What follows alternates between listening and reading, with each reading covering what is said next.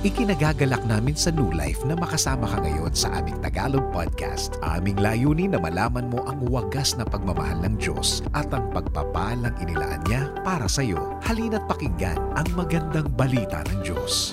We believe na ang presensya ng Panginoon ay patuloy na kumikilos sa atin na habang tayo ay nakaupo, alam kong alerto pa rin ang inyong mga puso sa pagdinig ng kanyang mga salita. At ang araw na ito, tinatawag namin ito, sabi nga namin ni Pastor Amel, ito ay isang setup para sa atin. Isang banal na banal na sandali na inihanda sa atin ng Diyos upang patuloy pa na ang pagkilos niya ay hindi mapipigilan. Hindi mapipigilan at walang planong i-delay ng Panginoon ang kanyang plano para sa iyong buhay. Kaya naman tayong lahat ay ganito, para tayong binababad, no? At mula pa nung isang linggo, at napakaraming linggo, no? Mula pa nung Enero, kahit na ngayon December pa, talagang ang revelation, ang pagpapahayag ng salita ng Diyos mula kay Pastors Giselle and Mylene, Pastor Edwin, Pastor Joey, Pastor Mon, Pastor Heidi, at lahat ng mga tagapaglingkod ng Diyos at si Pastor Gam, talagang buhos na buhos ang kayamanan ng kanyang mga salita. Kaya tayong lahat ay kumain lang tayo ng kumain. Patuloy pa tayong tumanggap ng tumanggap sapagkat inihahanda tayo sa mas makapangyarihang kilos ng Diyos. At dapat nagising tayo ay umaangat, nag-a-arise sa ating intimacy, sa ating pakikipag-isa sa Diyos. Amen! Sabihin nyo nga sa inyong katabi, Amen! Ayan. Hindi naman sa sinisigawan niyo siya dahil gusto niyo siyang gumising, dahil alam niyo gising na yan. Amen po. Alright. At ngayon, umanda po tayo sapagkat maigting, napakatibay, napakalinaw, I believe sa pamamagitan ng Banal na Espiritu ng kanyang salita ngayon. At si Pastor Mylene ay nag-share kayo ng umaga. At ito po ang isang mensahe na gusto namin ipaabot sa inyo. Dahil kami po ay nagtitiwalang ito ay hindi lamang po sa amin. Hindi po ito gawa ng isang napakagaling na tagagawa ng curriculum, yung preaching assignments ng buong taon, kundi ito ay kilos ng Banal na Espiritu sa ating henerasyon, sa ating panahon. Kaya ito yung Rhema word natin ngayon. So handa na po ba tayong lahat? Handa na po ba kayo sa inyong tahanan, mga online na ating mga flock? Ayun, narinig ko naman kayo, handa na nga kayo. Alright. So ngayon, ang bunga ng pakikiisa ko sa Diyos. At ang English po nito, the intention of intimacy. Ano nga ba ang dulo? Ano nga ba ang kahantungan ng ating pakikiisa, ng ating intimacy, ng mga saglit na katulad ng kanina? At hanggang ngayon, tayo ay nasa presensya ng Diyos. At ito yung proseso na kung saan hinahayaan natin ang ating sariling bumabad sa presensya ng Panginoon, nang sa gayon yung kilos ng Diyos ay ating patuloy na maintindihan at maranasan. Amen po. Kaya aktibo tayo sa ganitong kind ng intimacy, ng ganitong kind ng pakikipag-isa natin sa Diyos. Alam niyo po, yung awitin na yan, inawit natin yung bandang huli at yung kanina na talagang refiner, no? Ang Diyos, ang consuming fire. Siya yung apoy na talagang hindi tumitigil sa pagningas hanggat hindi ka na-consume. Hanggat di ka ubos. Hindi po naman ubos ka, kundi ubos yung mga gawa na dapat mawala. No? At kaya hindi tayo natatakot doon nga sa fire ng Panginoon kasi ito yung talagang patuloy na nagpapa-purify, nagpapadalisay sa atin. At actually, pinapahayag ng fire na ito kung sino talaga tayo. Inaalis yung mga dross, yung mga hindi naman tayo, yung mga tulad ng dati, ay tinatanggal ng fire para yung bagong tayo ay patuloy na umusbong, patuloy na umangat, patuloy na mag-manifest sa buhay na ito. Dahil alam niyo po, ang buong sangnilikha, hintay sa atin para mahayag na po tayo. Kaya naman, pinapahayag niyan lubusan ang Panginoong Hesus sa atin para mahayag din naman tayo na kanyang mga anak sa sanlibutan ito. Handa na po ba kayong ma-reveal? Ayun. Handa na po ba tayong maipahayag ng Panginoon, maipresent ng Panginoon para ang mundong ito ay makaranas ng napakaliwanag na liwanag mula sa Diyos sa pamamagitan mo at sa pamamagitan ko. Amen po. Amen. So, yan po, talagang ako po ay habang pinapakinggan ko po ang awitin na yan, inawa sa akin ng Panginoon na, alam mo, Milet, bakit ka ba ipinanganak? Ipinanganak ka para luwalhatiin ang banal kong pangalan. Ipinanganak ka para maitanyag ang aking kaluwalhatian. Iyan ang dahilan bakit ka ipinanganak. Ang Panginoong Yesus, alam niya kung bakit siya pinanganak. Pinanganak siya upang luwalhatiin ang kanyang Ama. Alam mo ba kung bakit ka rin pinanganak? Pinanganak tayo para sa ating pakikipag-isa sa Diyos ay maipahayag natin ang kaluwalhatian ng ating Ama, ng ating Diyos na sinasamba. Amen po, napakataas ng calling na yan. Yan na yung pinakamataas na calling na pinagkaloob sa atin ng Diyos. Amen po. At ang mataas, mas mataas ang antas ng iyong intimacy, ito ay lalong nagdudulot sa iyo ng mas malalim na pagsuko. Bakit po? Dahil habang nakikilala mo ang Diyos, lalong mas nagiging malaya ka. Panginoon, sige, kahit ang buong ako, sa'yo na. Bakit po? Habang naipapahayag ng Diyos ang kanyang sarili sa iyo, lalo mong na-realize, ibinigay na niya ang kanyang buong sarili para sa iyo. At habang tinititigan mo ang realidad kung gaano ang pagbibigay ng Diyos sa iyo, ikaw din naman, sa iyong pagtingin sa Kanya, binibigyan mo din siya ng laya. Sige, Panginoon, sa iyo na to. Sa iyo na yung buong buhay ko. Amen po. So, palalim ng palalim yan. Kaya ang level po ng ating pakikiisa sa Diyos ay mas lalong nagpapalalim ng ating antas ng pagsuko. Sabihin nyo nga po, pagsuko. Yan, surrendering po yan. Po. At kaya, habang tayo sumusuko sa Panginoon, lalo din naman yung ating pakikiisa sa Kanya ay palalim din ng palalim. Pataas din ng pataas. Kaya po, makapangyarihan o napakagandang response natin o tugon natin sa Diyos, kung gaano natin siya nakikilala, ay patuloy tayong nagpapasakop sa Kanya. Patuloy tayong sumusuko sa Kanya. Pag sinabi ko pong sumusuko, ibig sabihin, binibigyan natin ng laya ang Diyos na kumilos sa atin at ibinibigay natin yung ating sariling kalooban sa Kanya. Amen po. Mas gusto nating maganap ang Kanyang kalooban kaysa sa sarili nating kalooban. Amen. Amen. So, ang pagtingin o ang pagsaksi, no, kung saan ang kaluwalhatian ng Diyos ay patuloy mong nakikita. Yung kabutihan ng Diyos na nakikita mo ay nai-impart din sa iyo. Yun ang patuloy niyang ipinupuno sa iyo. Kaya hindi mo napapansin, at dapat mapansin natin, na habang lumalalim yung level ng ating pakikiisa sa Diyos, lalo kang bumabait. Lalong nadodraw, imbes na kainisan ka ng mga taong nagmamahal din sa Diyos, lalong nadodraw yung mga taong kapwa mo nagmamahal sa Diyos. Hindi ko sinasabing hindi ka i-reject ng mga taong walang puso para sa Diyos. Maaring i-reject ka nila, pero ang mga taong naghahanap din sa Diyos na katulad mo, na mamagnetize sila, nadodraw din sila sa iyo, sapagkat ang Diyos mismo ang object ng ating pagsamba at ng ating paglapit. Amen po. Kaya mahalaga itong mga encounters na ganito. Ang inyong pagdating dito at sa inyong mga tahanan, ang inyong pakikiisa sa pagsamba at kinig sa salita ng Diyos at pananalangin, yan ang mga saglit na hindi natin kaya ipagpalit sa lahat ng napakaraming oportunidad o gawain na pwedeng umabala sa atin. Kaya huwag po nating pababayaan ang mga sandaling tulad nito. Amen po. Amen.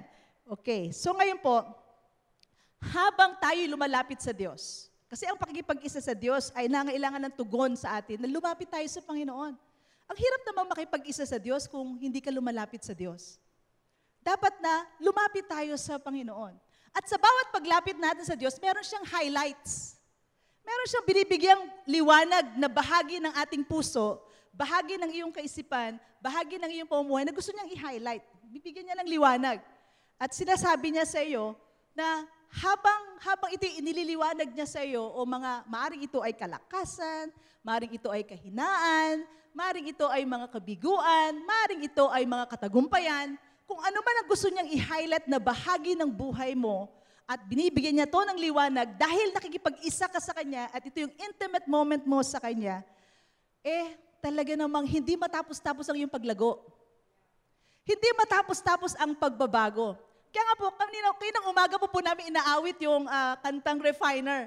At alam niyo po, lagi pinapaalala sa akin ng Banal na Espiritu, Milet, pag inaawit mo to, wag kang ang reference mo, yung pagkanta mo kayo ng umaga. Ang reference mo, yung pagkanta mo ngayon.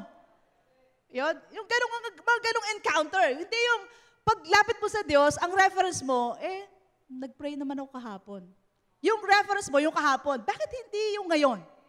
yung sa ganon, yung freshness ng encounter, hindi po nauubos.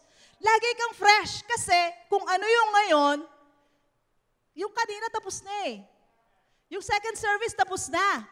Kaya ang flow o ang trajectory ng anointing, pataas talaga dahil in-intentional nating pataas. Bakit po ganon? Kasi ngayon ang presko eh. No? Ngayon ang fresh, ngayon yung bago. Kaya iyon ang ating bawat saglit na encounter sa Diyos. Mamaya may bago ulit. Excited ba kayo? Mamaya may bago ulit. Ngayon, ito bago to. Amen po. Kaya habang ganon, patuloy na yung multifaceted na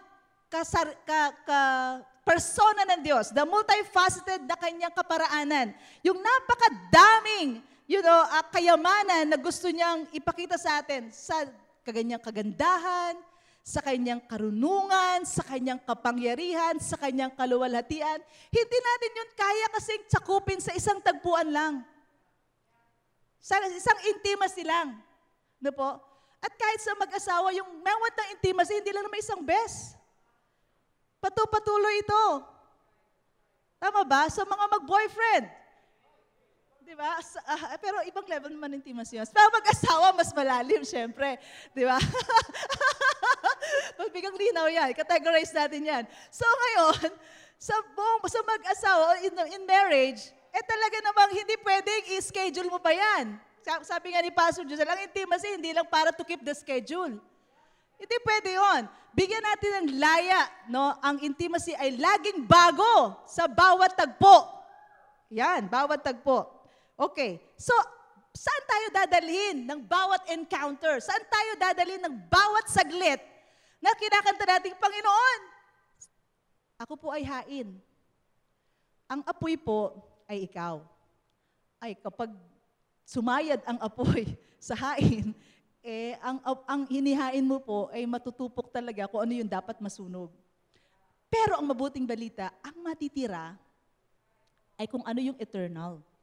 Yung walang hanggan. Yung mga temporal, kitang-kita mo sa kaibuturan ng puso mong, Milet, tanggal na yan. Opo. Opo, Lord, tanggal po. Tanggal po. At marami na pong mga proseso tayong dinaan na ganyan at mas lumalalim ang ating intimacy, mas palaki ng palaki, minamagnify ng Panginoon kung sino ka sa Kanya. Amen po. Kaya yung katapatan, yung level ng mercy, yung biyaya, sabi nga po, alam niyo po ang biyaya, hindi lang po yan laging yung favor ng Panginoon. Bagmat napakayaman ng favor ng Panginoon. Pero yung isang aspect ng biyaya ay enablement. Kakayahan, abilidad. So, isabihin, dalawang sides iyan ng biyaya ng Diyos na sa habang ikaw ay mayroong pakiisa sa Panginoon, may intimate time ka sa Kanya, nangyayari yung dalawang yon. Binibigyan ka ng napakasaganang biyaya. Diba? Gusto natin ng blessing. Tama po ba kayo nasa on-site, nasa online? Gusto natin ng blessing. Pero ang yaman talaga ng Diyos, may isa pang side, ang biyaya. Abilidad, kakayahan, kapangyarihan, upang ang kilos mo ay kilos ayon sa kalooban ng Diyos. Grabe, saan ka pa pupunta? Saan pa? Ano pa yung hahanapin mo? So, hanggang saan ang dulo ng ating pakikipag-isa sa Diyos? 2 Corinthians chapter 3, verses 16 to 18. Ngunit kapag lumapit ang tao sa Panginoon, naaalis ang talukbong. Grabe, kaya lumapit pa tayo ng lumapit. Ang Panginoong binabanggit dito ay ang Espiritu. At kung nasaan ang Espiritu ng Panginoon ay mayroong kalayaan. At ngayong naalis na ang talukbong, wala nang pumapagitan sa atin at sa Diyos. Nagniningning sa ating mga mukha ang kaluwalhatian, ang kagandahan, ang kabutihan ng Diyos. At ang kaluwalhatian yan ay nagmumula sa Panginoon na siyang Espiritu at ang siyang nagbabago sa atin. Ito ang mabuting balita. Siya ang nagbabago sa atin. Mula sa isang antas ng kaluwalhatian hanggang tayo'y maging kalarawan niya. So progresibo ito. Increasing measure ito. Hindi talaga matatapos hanggat di ka nakarating sa dulo. Ano yung dulo? Magiging katulad ka ng ating Panginoong Jesus. Amen. Amen. So ang level ng iyong kabaitan, ang level ng iyong karunungan, ang level ng iyong katapatan, ang level ng kung saan yung virtue, yung virtue ng Panginoon ay patuloy na magmamanifest sa iyo. Pero bigyan natin ng diin. Ikaw ay pinaging matuwid na ng Panginoon. Wala na pong question doon. Dahil ang katuwiran natin ay galing kay Jesus. Hindi po natin pinagtrabahuhan yan. Ngunit nais ng Diyos na mag-manifest ang katuwirang ito, hindi lamang sa ating espiritu, kundi sa ating buhay. Hindi lang position, kundi function. Magkaiba po yung gano'n, no? Kaya yun ang dalawang nais sakupin ng ating intimacy sa Diyos. Position natin bilang matuwid sa Diyos at yung ating pamumuhay bilang pinaging matuwid ng Diyos. Amen po. Amen po. At hindi titigil ang banal na espiritu. Ako po hindi galit. Intense lang po. Hindi titigil. Hindi tumitigil ang pagkilos ng banal na espiritu. Hindi titigil ang Diyos hanggat hindi tayo nagiging katulad ng Panginoong Hesus. Dahil mula't mula pa, bago ka pa ipinanganak, bago pa tinanggap si Jesus, at nung sandaling tinanggap mo si Jesus, yun na yung destiny mo. Yun na yung pagkatawag sa iyo at sa akin. Yun na yung tayo mismo. Amen po. At walang planong mag-compromise ang Panginoon.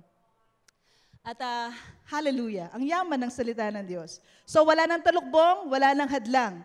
Ano ang dulo?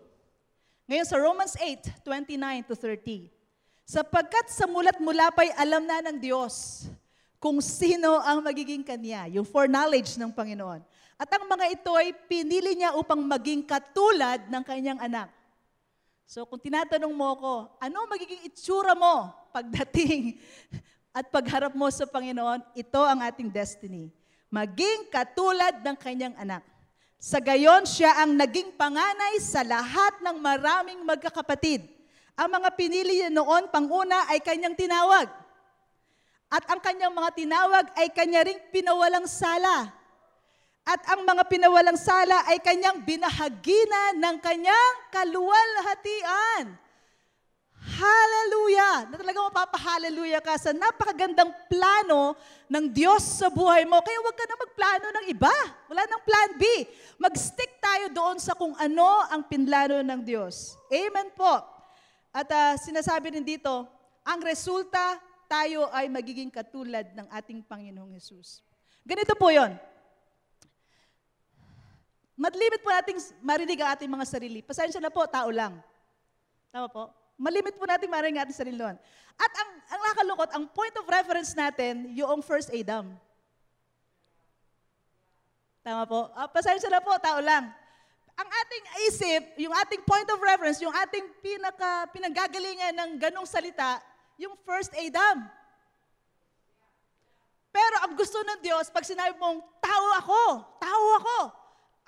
ang new reference mo, alam niyo ba kung sino? Yung second Adam.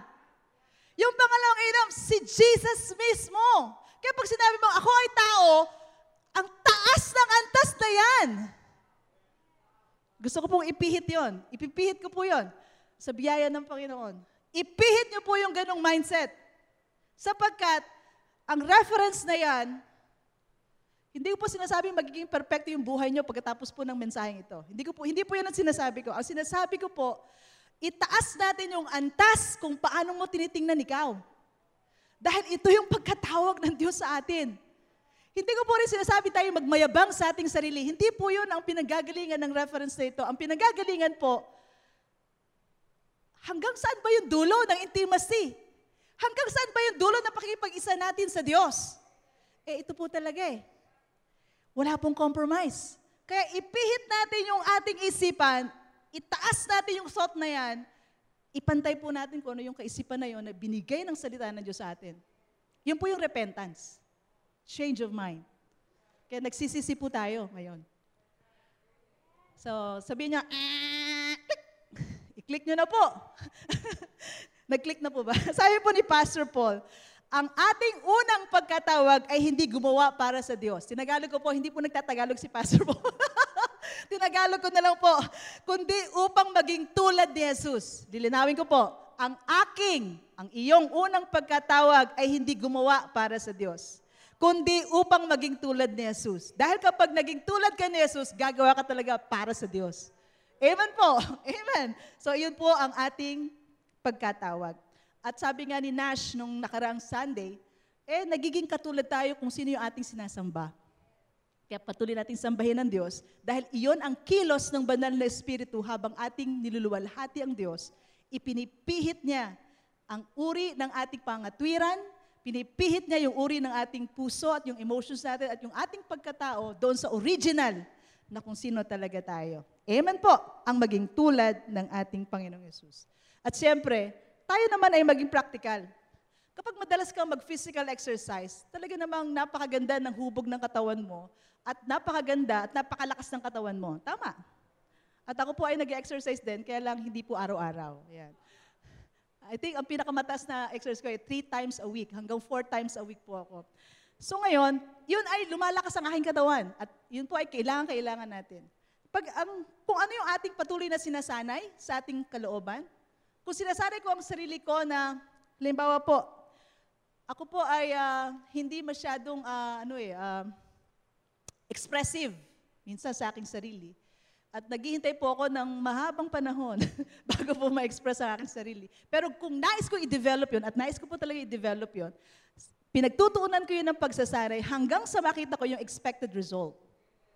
So iyon ang nangyayari po sa atin.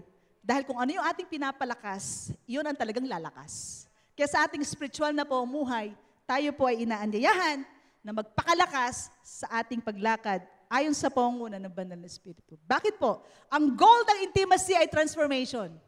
Ang pinakalayunin. Bakit ka sumasamba? Bakit ako nag-aaral? Bakit ako nananalangin?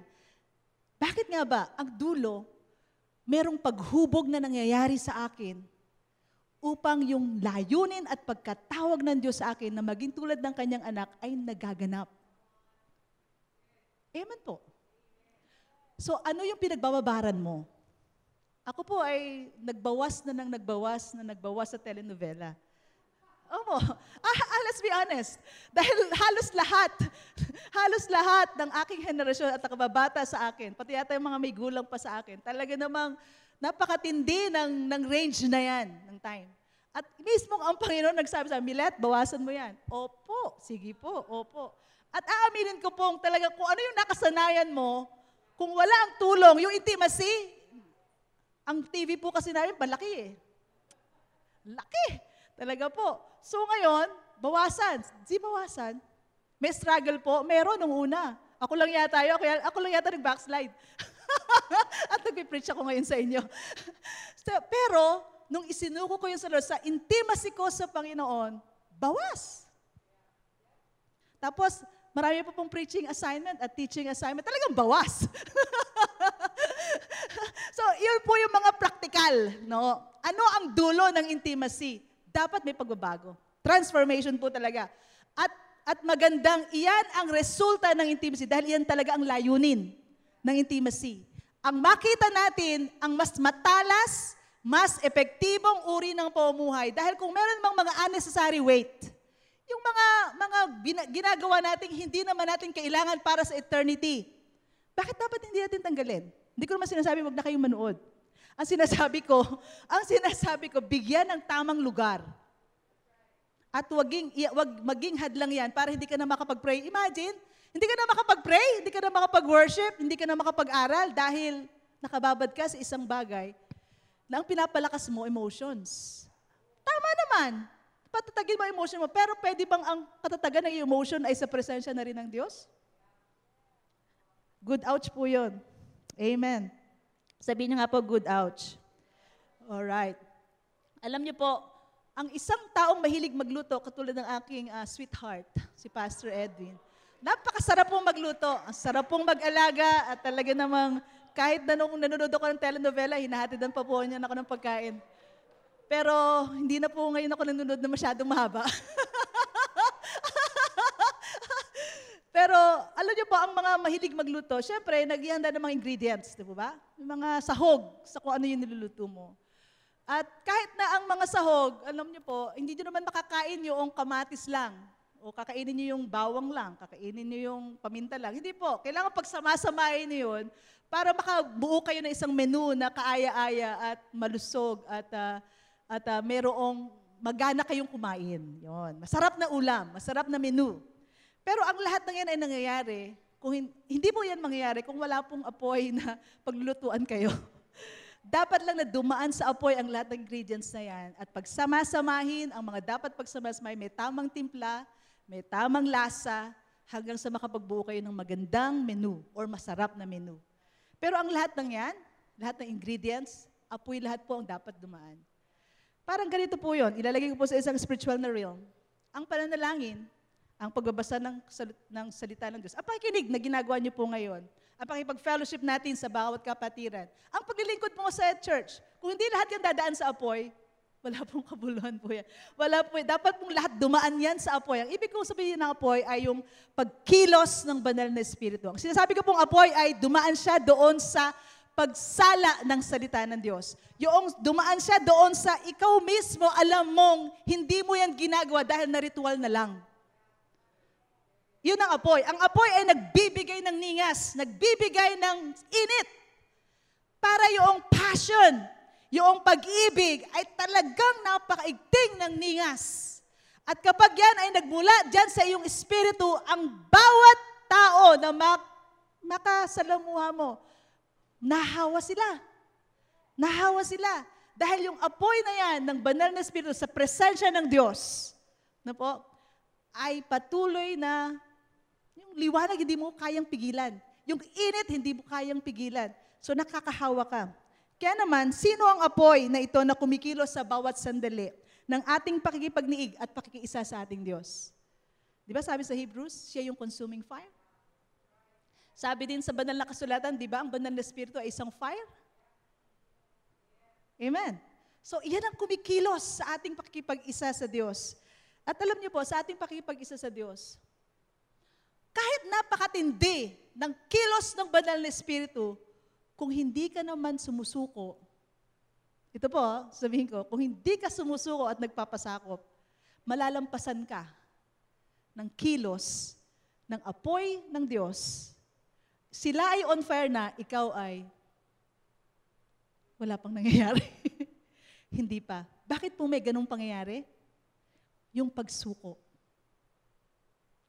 Yung pagpapasya. Kasi po, ang intimacy po kasi, hindi yan one way lang. Sabi ko nga po sa inyo kanina, ang binibigyan din po natin, ang Diyos ang bahala sa apoy.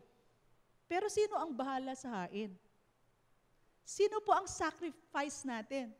Ang awitin natin kanina, Lord, ang buong buhay ko, sacrifice po. Ikaw ba'y sinipa ng Diyos para isacrifice mo yung sarili mo? Ikaw ba'y tinulak? Ayan, sige, diyan ka, isacrifice mo. Kahit ayaw mo sa hindi po. Ang sacrifice, pinili mo. Itinugon mo to. Actually, this is a response. Ito ay isang tugon. Bakit po kaya mong ihain ang buhay mo sa Panginoon? Kasi nakita mong inihain niya kauna-unahan ang kanyang sarili para sa iyo. Kung sino ang tinititigan mo, kung sino ang sinasamba mo, kung sino ang pinagtutuunan mo ng pagtitiwala mo, yun ang ginagaya mo. Nagiging katulad ka ng sinasamba mo. At naintindihan mong si Jesus pala yung unang umibig sa'yo. Kaya nung sinabi mong, Lord, I love you, ang point of reference mo, yung pag-ibig ni Jesus sa'yo. Nung sinabi mong I love you, hindi naman yung I love you ng boyfriend mo sa'yo eh. Hindi rin yung I love you ng asawa mo sa'yo. Hindi katulad ng I love you mo sa husband. Hindi yun eh. Ang point of reference mo, sinabi mong, Lord, I love you, nung marinig mo sa kaibuturan ng puso mong, mahal na mahal talaga ako ng Panginoon. At naintindihan mo, binigay niya yung lahat-lahat sa kanya at ang kanyang bugtong na anak. Kaya ngayon, ang lakas ng loob mo. Sige, Panginoon, ang buong buhay ko, haing buhay at banal sa iyo. Pagbabago. Sabi niyo nga po, pagbabago. Nagbabago tayo habang inihain natin ang ating sarili sa Diyos. Bakit po? Ang anumang bagay na isinuko mo sa Diyos, pag ibinalik sa iyo, hindi na tulad ng dati. Tsak na tiyak po yun. Ang lahat ng isinuko mo sa Diyos, pag bumalik sa iyo, maraming pagbabago. Lahat po ay tumahimik. Salamat po, O Diyos. Kaya naman sa Hebrews 12, verse 28, kaya magpasalamat tayo sa Diyos sapagkat tumanggap tayo ng isang kahariang hindi nayayanig. Sambahin natin ang Diyos sa paraang kalugod-lugod sa Kanya, may paggalang at pagkatakot. Sapagkat tunay nga ng ating Diyos ay apoy na tumutupok. May paggalang, yung pong pagkatakot doon, yung banal na pagkatakot, yung reverential fear na po, yung meron kang state of awe, na kung saan ang kahanga-hangang biyaya, ang kahanga-hangang kapangyarihan ng Diyos ay pinuspos ka. At dahil doon, alam mong, Panginoon, pag inihain ko to sa iyo, alam kong walang matitira. Amen po.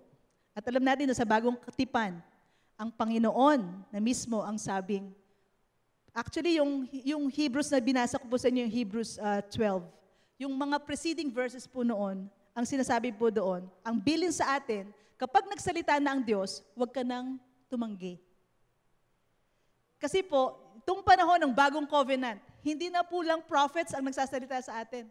Hindi na lang yung mga ang mga propeta o kung sino man nagsasalita sa atin. Hindi lang tao, kundi si Jesus mismo na nagkatawang tao. Siya na, sabi sa Hebrews 1, ang Diyos anak na mismo ang nagsabi sa atin. Kaya pag nagsasalita siya sa ating time or point of intimacy, ang kabilin-bilin sa atin, huwag ka nang tumanggi. Makinig ka na. Makinig ka na. Sumunod na tayo pag may sinabi ang Diyos. Noong sharing time nga po kami ni Pastor Ramlin through chat sa Viber, sabi ko, habang aming inaaral itong mensahe ito, kami dalawa yung nakasalang sa apoy. Sabi ko sa kanya kayo na umaga, Pastor Ramlin, sunog na ako. Nangangamoy usok na ako. So sobrang sunog. No? Ang ibig pong sabihin, ganito po, bakit nga ba ako naman doon? Hindi po, ibig sabihin noon, habang tayo kasi naghain ng ating buhay sa Kanya, doon pa lang sa one-on-one, ito po ang tandaan ninyo, ang Diyos po, doon sa private time, sa intimacy natin, sa pag-iisa natin sa Kanya, one-on-one pa lang na may sinabi sa iyo ang Diyos, sumunod na po tayo. Sumunod na po tayo. Dahil doon sa one-on-one na yun, maaari rin niyang gamitin ang ating asawa, maaari din niyang gamitin ang ating anak, maaari gamitin niya ang ating pastor, at wag na po nating, minsan mayroon dumating sa puntos na naging public yung pagsasalita ng Diyos. Sa akin po, ako po ay nagpe-pray, Lord, tulungan mo ako. Wina-one-on-one mo pa lang ako, makinig na po ako. Alam niyo po yan, private na moment pa lang na may sinasabi na sa iyo ang Panginoon, surrender na agad. At ang tulong ng Panginoon, wag po kayong mag-alala at wag po kayong matakot, nasa atin po. Amen. Nasa atin po. So sa bawat encounter natin, may broong binabago ang banal na Espiritu, may sinasabi siya at meron siyang binibigyang liwanag sa atin. Kaya sabi niya, makinig na kayo dahil consuming fire siya.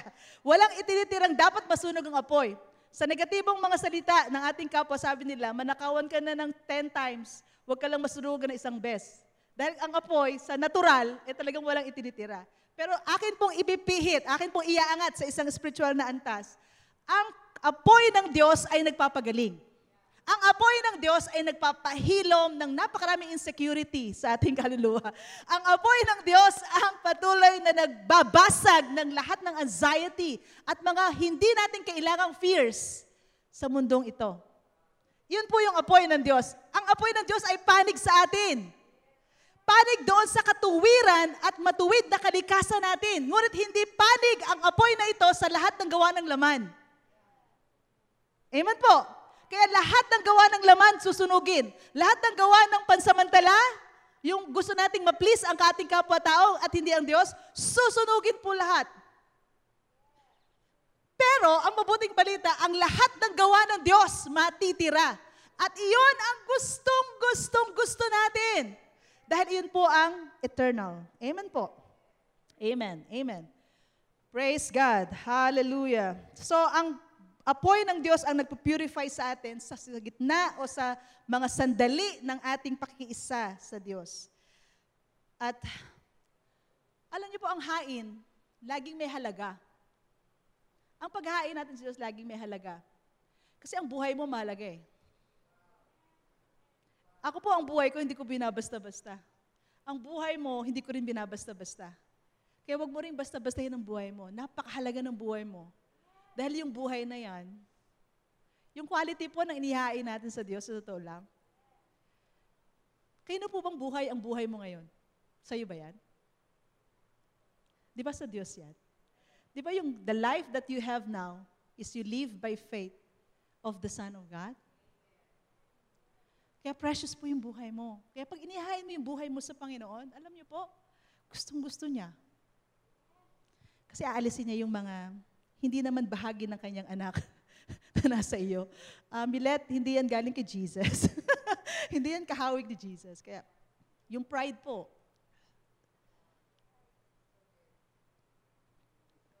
Napakarami po sa atin ang napakahirap sabihin yung sorry. No? Lalo na pag alam mong tama ka. Akala mo tama ka. Ang hirap mag-sorry pag alam mong tama ka. Pero kapag na-confront na at nasabi mo, mali nga, talagang mali. Kahit yung asawa ko sabi, mali ako. Hindi pumanig. Sorry. Ano po? Sabi nga, maganda nga yung analogy ni Pastor Arman kayo na umaga, magandang pakinggan nyo rin po yung English version nito. Sa Panginoon, ang dali natin, Lord, sorry. Yan. Pero pag sinabi niya, sige, talaga nagsisisi ka, anak. Opo, nagsisisi po talaga ako. Salamat naman. O sige, sabihin mo rin doon sa pinagkasalaan mo, mag-sorry ka na rin. Pwede po sa Sabado na. Pwede po next month. Ang bilis natin, pero alam niyo po ang gusto niya, maging kahawig tayo ng Panginoong Hesus, is mabilis. At alam niyo po, pabilis ng pabilis ang ating pagsunod sa Panginoon. Iyan po yung gusto ng development ng Panginoon sa atin. Amen po. Kaya wag nating ililimit na po yung ating intimate time sa Panginoon. At ang ilaw at ang apoy ay kailangan natin ng pareho. Ang liwanag ng Diyos ay kailangan natin sa ating buhay. At totoo nga naman, ang liwanag pwede nating makita at yung effect ng liwanag kahit sa malayo, makikita natin. Totoo yun. Na po, hindi ko natin sinasabi na ang liwanag ay hindi pwedeng lumapit sa atin. Actually, ang liwanag ay lumiliwanag siya sa kalooban ng buhay natin. Pero, ang apoy, tingnan niyo po, di ba pas malapit kayo sa apoy, mas lalong umiinit? Tama po. So, ibig sabihin, mas lalong lumilapit tayo sa ating pakikipag-isa sa Diyos, lalo natin na-expose ang ating sarili sa apoy ng Diyos. Ako po, gustong-gusto ko pong mainit. Hindi po yung literal na mainit, kasi ako pinapawisan na po ako sa stage na to. Ang ibig ko pong sabihin, mas gusto ko pong pag nag-worship ako, bigay. Kesa po yung kalahati-kalahati. Ang ano po, parang hindi rin ako satisfied eh. Mas maganda yung buo. At yun ang ating pakanasayan. I believe yun ang desire mo sa puso mo. I believe yun ang desire ng espiritu mo. At yun ang nagsisimula sa iyong pakikipagniig sa Panginoon at pagsuko. Di ba? Yung paglapit sa Panginoon. Kaya nga, matindi yung ating paglapit sa Diyos, yan yung ating tugon sa Kanya. Ang sinabi pa niya, pag lumapit kayo sa akin, lalapit din ako sa inyo. Tumutugon din ang Diyos eh. Kaya naman, yun ang napakagandang relationship na meron tayo sa Kanya. Amen po. So ngayon, ito po, sa Ephesians 3:19. Ito po yung sabi po rito, upang iyong maintindihan, maging praktikal, maging karanasan ito sa iyo, ayan, na kung saan yung pag-ibig ni Kristo na mas mataas pa kaysa sa kaisipan mo lang o kaunawaan mo lang, dahil gusto niyang magkaroon ka ng karanasan, ikaw ay mapuno sa pamamagitan mapuno sa iyong katauhan ng kapunuan ng Diyos. Ephesians 3:19 from the Amplified. At ikaw ay, sabi niya, yung maintindihan mo at matanggap mo ang kayamanan ng sukat ng presensya ng Diyos. Gaano ba kalaki ang Diyos? Hindi natin kayang sukatin ang laki ng Diyos. Amen po. Ang bawat encounter natin sa Kanya, may mga glimpses, may mga parts, may mga highlights siya sa Kanyang persona. Amen po. Alam niyo po bang yung persona o yung depth ng Kanyang pag-ibig, yung lalim at lawak ng Kanyang kapangyarihan, hanggang ngayon, hindi natin kayang sayudin o hindi natin kayang sakupin lahat sa sobrang laki niya. Amen po. So yung intimacy natin, palalim tayo ng palalim, palawak ng palawak yung ating kaunawaan kung sino ang Diyos sa atin. Amen. Kaya ang gusto ng Panginoon na mangyari sa atin, hindi lang natin maintindihan bilang kapahayagan, kundi maintindihan natin sa demonstration o karanasan. Sapagkat ang revelation ay hindi lang upang mahayag sa atin ang isang katotohanan. Ito ang gusto niya, ang katotohanan ito ay maging bahagi ng buhay mo, ng pagkatao mo, at maging sistema ng iyong prinsipyo. Amen po, maging ikaw mismo ay makaranas ng harap-harapan na kapahayagan kung sino ang Diyos sa iyo. Sabi nga ni Pastor Mont, harap-harapan. Sabi sa English ni Pastor Giselle, face-to-face. Madali lang naman yun. Face-to-face, harap-harapan. Walang hadlang, walang harang, na kung saan, sabi nga, karanasan at kapahayagan. Ang kapahayagan ay nagiging matatag kapag ito ay nailakad mo na. Yun yung experience. No? Yun yung karanasan. Kasi kung parang tithing, yung pagpaika po, ay, amen, amen. Naiintindihan mo yung kapahayagan ng tithing. Alam niyo po bang tumutugon o ito ay tumatatag sa buhay mo kapag ikaw ay actual na nagtatithe na? Ganon din ang offering, ganon din ang generosity. Ay, gustong-gusto ko ng virtue ng generosity. Gusto ko maging mapagbigay. Alam niyo po bang ito ay mas tumatatag sa iyo kapag ikaw mismo ay mapagbigay? Amen, amen.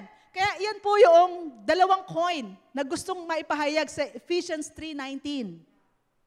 Kapahayagan at karanasan. Paglakad doon sa kung anong ipinahayag sa iyo. Amen po. Now, ito po. Ito po ang aking gustong bigyan diin. Isa pa na po. John 14:30-31. Okay. Ngayon po, sabi po rito, hindi na ako magsasalita ng matagal dahil dumarating na si Satanas na siyang naghahari sa mundong ito.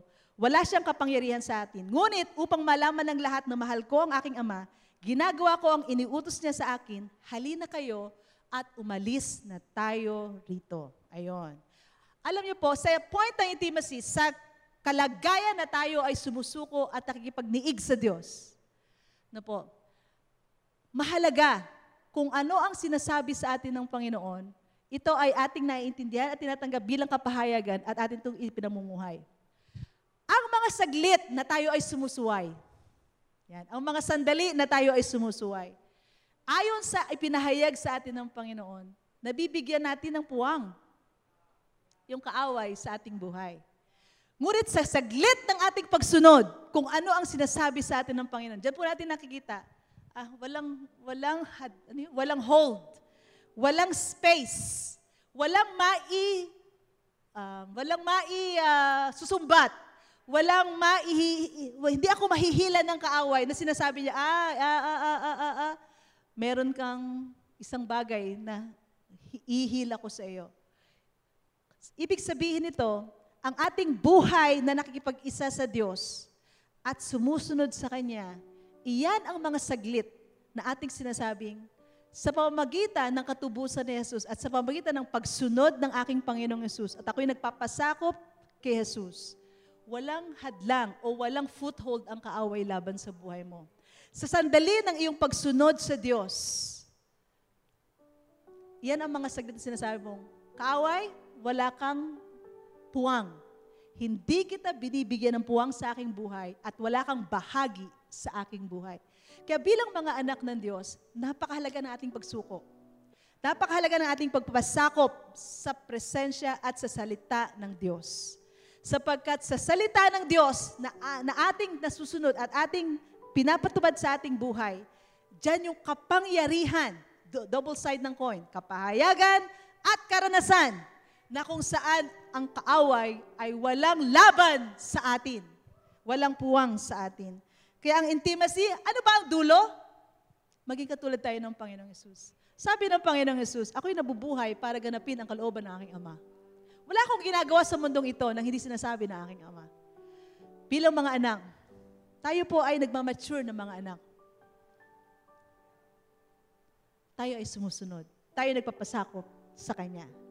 Ngayon po, paano natin ito ginagawa? Una, sumuko tayo sa Panginoon. Yun lang naman.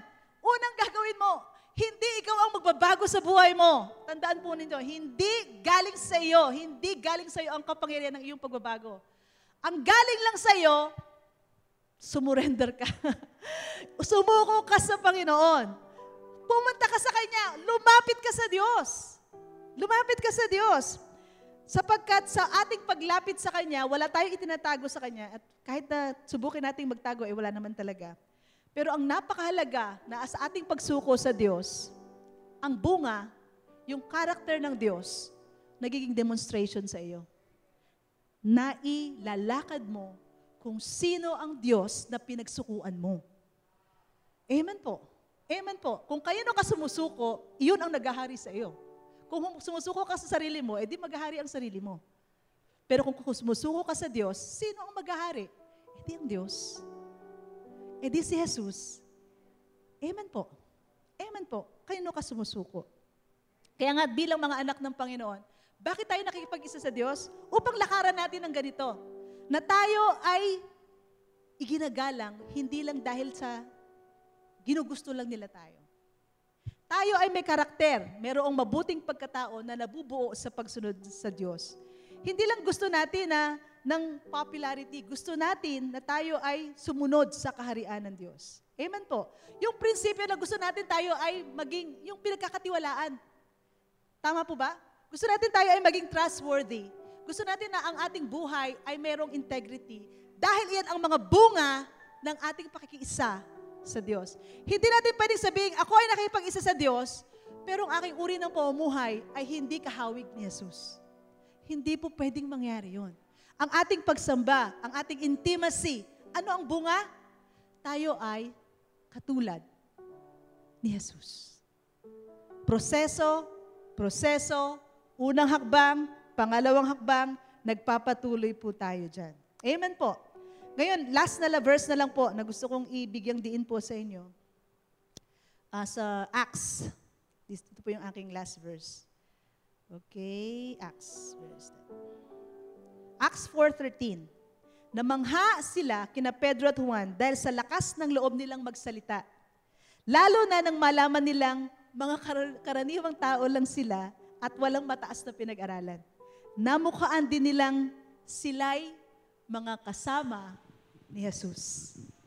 Ang nangyari po doon sa Acts is merong pong may sakit na gumaling at nagpakita at nagpahayag ng kapangyarihan ang Panginoon. At itong mga taong ito, si Pedro at si Juan, na dating walang kapangyarihan, walang kakayahang magsalita, walang kakayahan na sumunod sa kalooban ng Diyos. Merong kinilos ang Panginoon sa buhay nila at dahil kasama nila ang Panginoong Yesus ay nagbigay ito ng kapangyarihan sa kanila para gawin nila ang pagkatawag ng Diyos sa buhay nila. Ganon din naman tayo.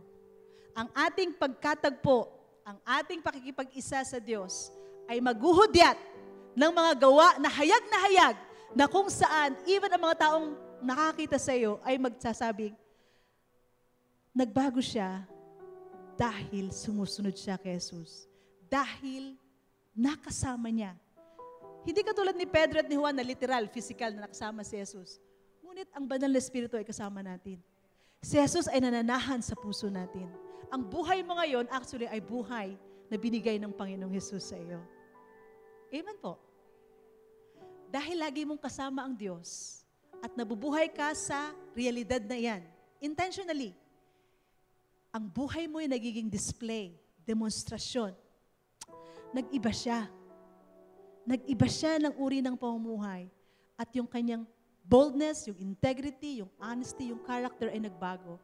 Dahil kasama niya si Jesus. Kasama mo si Jesus. Kung sino ang lagi mong kasama, nagiging katulad ka niya. Sino ang lagi nating kasama? Maging intentional ka, nasa akin si Jesus, ako ay na kay Jesus. Yung ganong intentionality, yung consciousness na yon, yung ganong kamalayan, yung ganong realidad, ang magbibigay sa iyo ng isang kakaibang antas ng buhay. Hindi ka na pleaser ng man. Ayaw mo na ng popularity. Ang gusto mo, malugod sa ang Diyos at maging katulad ng Panginoong Yesus. Iyan ang dulo ng intimacy. Hindi tayo yung nakababad sa presensya ng Diyos pero walang pagbabago. Hindi po dapat mangyari yun. Hindi po natin kailangan mangyari yon.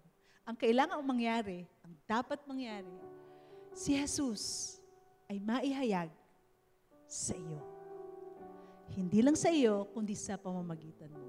At nagsisimula lahat po yan sa isang personal na relasyon sa ating Panginoon.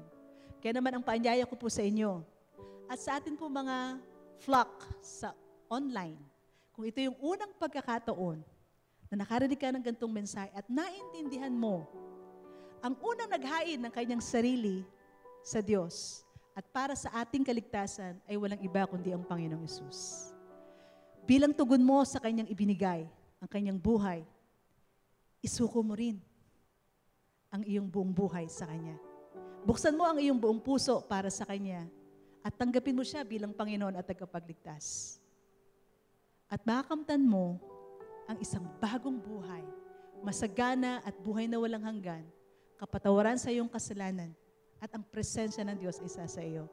Kaya kung ito ang iyong pinagpapasyahan ngayon, inaanyayahan kita, ibukas mo yung bibig mo, gawin mo tong personal na panalangin mula sa iyong puso at sabihin mo sa Panginoong Hesus, Panginoong Hesus, tinatanggap kita bilang aking Panginoon at bilang aking tagapagligtas. Salamat sa iyong hain. Sinakripisyo mo ang iyong sarili. Pagkatapos mong matay ay ikay muling nabuhay. Ikaw na ang aking Panginoon at tagapagligtas. Salamat. Sa pangalan ni Jesus, Amen. Kung iyan ang unang pagkakataon na ipinanalangin mo, magandang sa comment section or doon sa box na makikita mo sa ating broadcast, yung decision box, ay ilagay mo ang iyong pangalan, yung buong mong pangalan. At kapag may natanggap kang message, personal message, ito ay from New Life, no? At kung saan ay tutulungan ka upang maipagpatuloy mo ang iyong pinasimulang relasyon sa Panginoon. At kami ay lubos na natutuwa sa napakahalagang desisyon na ginawa mo ngayong pagkakataong ito. Pagpalain ka ng Panginoon. At ngayon po, sa iyong pagpapasya, ang tugon natin dito sa mensaheng ito ay ganito po. Pagbabagong isip. Repentance. Kasi po, ganyan po yung repentance. Nagbabago. Yung katulad ng ginawa natin kanina, hanggang sa mag-click. Ang intimacy, ang dulo, ang ating destiny, ay maging katulad ng ating Panginoong Hesus. Pagpalain po tayo ng Panginoon. Napakaganda ng salita ng Diyos, di ba? Naniniwala kami na ito ay makakatulong ng lubos-lubos sa anumang sitwasyon mo sa buhay. Kaya naman, i-share mo rin ito sa iyong pamilya at mga kaibigan upang malaman din nila ang magandang buhay na inilaan para sa kanila ng Diyos. Kung tinanggap mo ang Panginoong Hesus sa unang pagkakataon, nais ka naming makilala. Kumunikta sa amin sa Facebook at newlife.ph, Instagram at newlife_ph, at YouTube at newlifemediaph. Maaari mo rin kaming i-email sa connect@newlife.ph. Kung nais mong suportahan ang ministry na ito, maaari magbigay ng donasyon sa newlife.ph/alabang/give. Maraming salamat.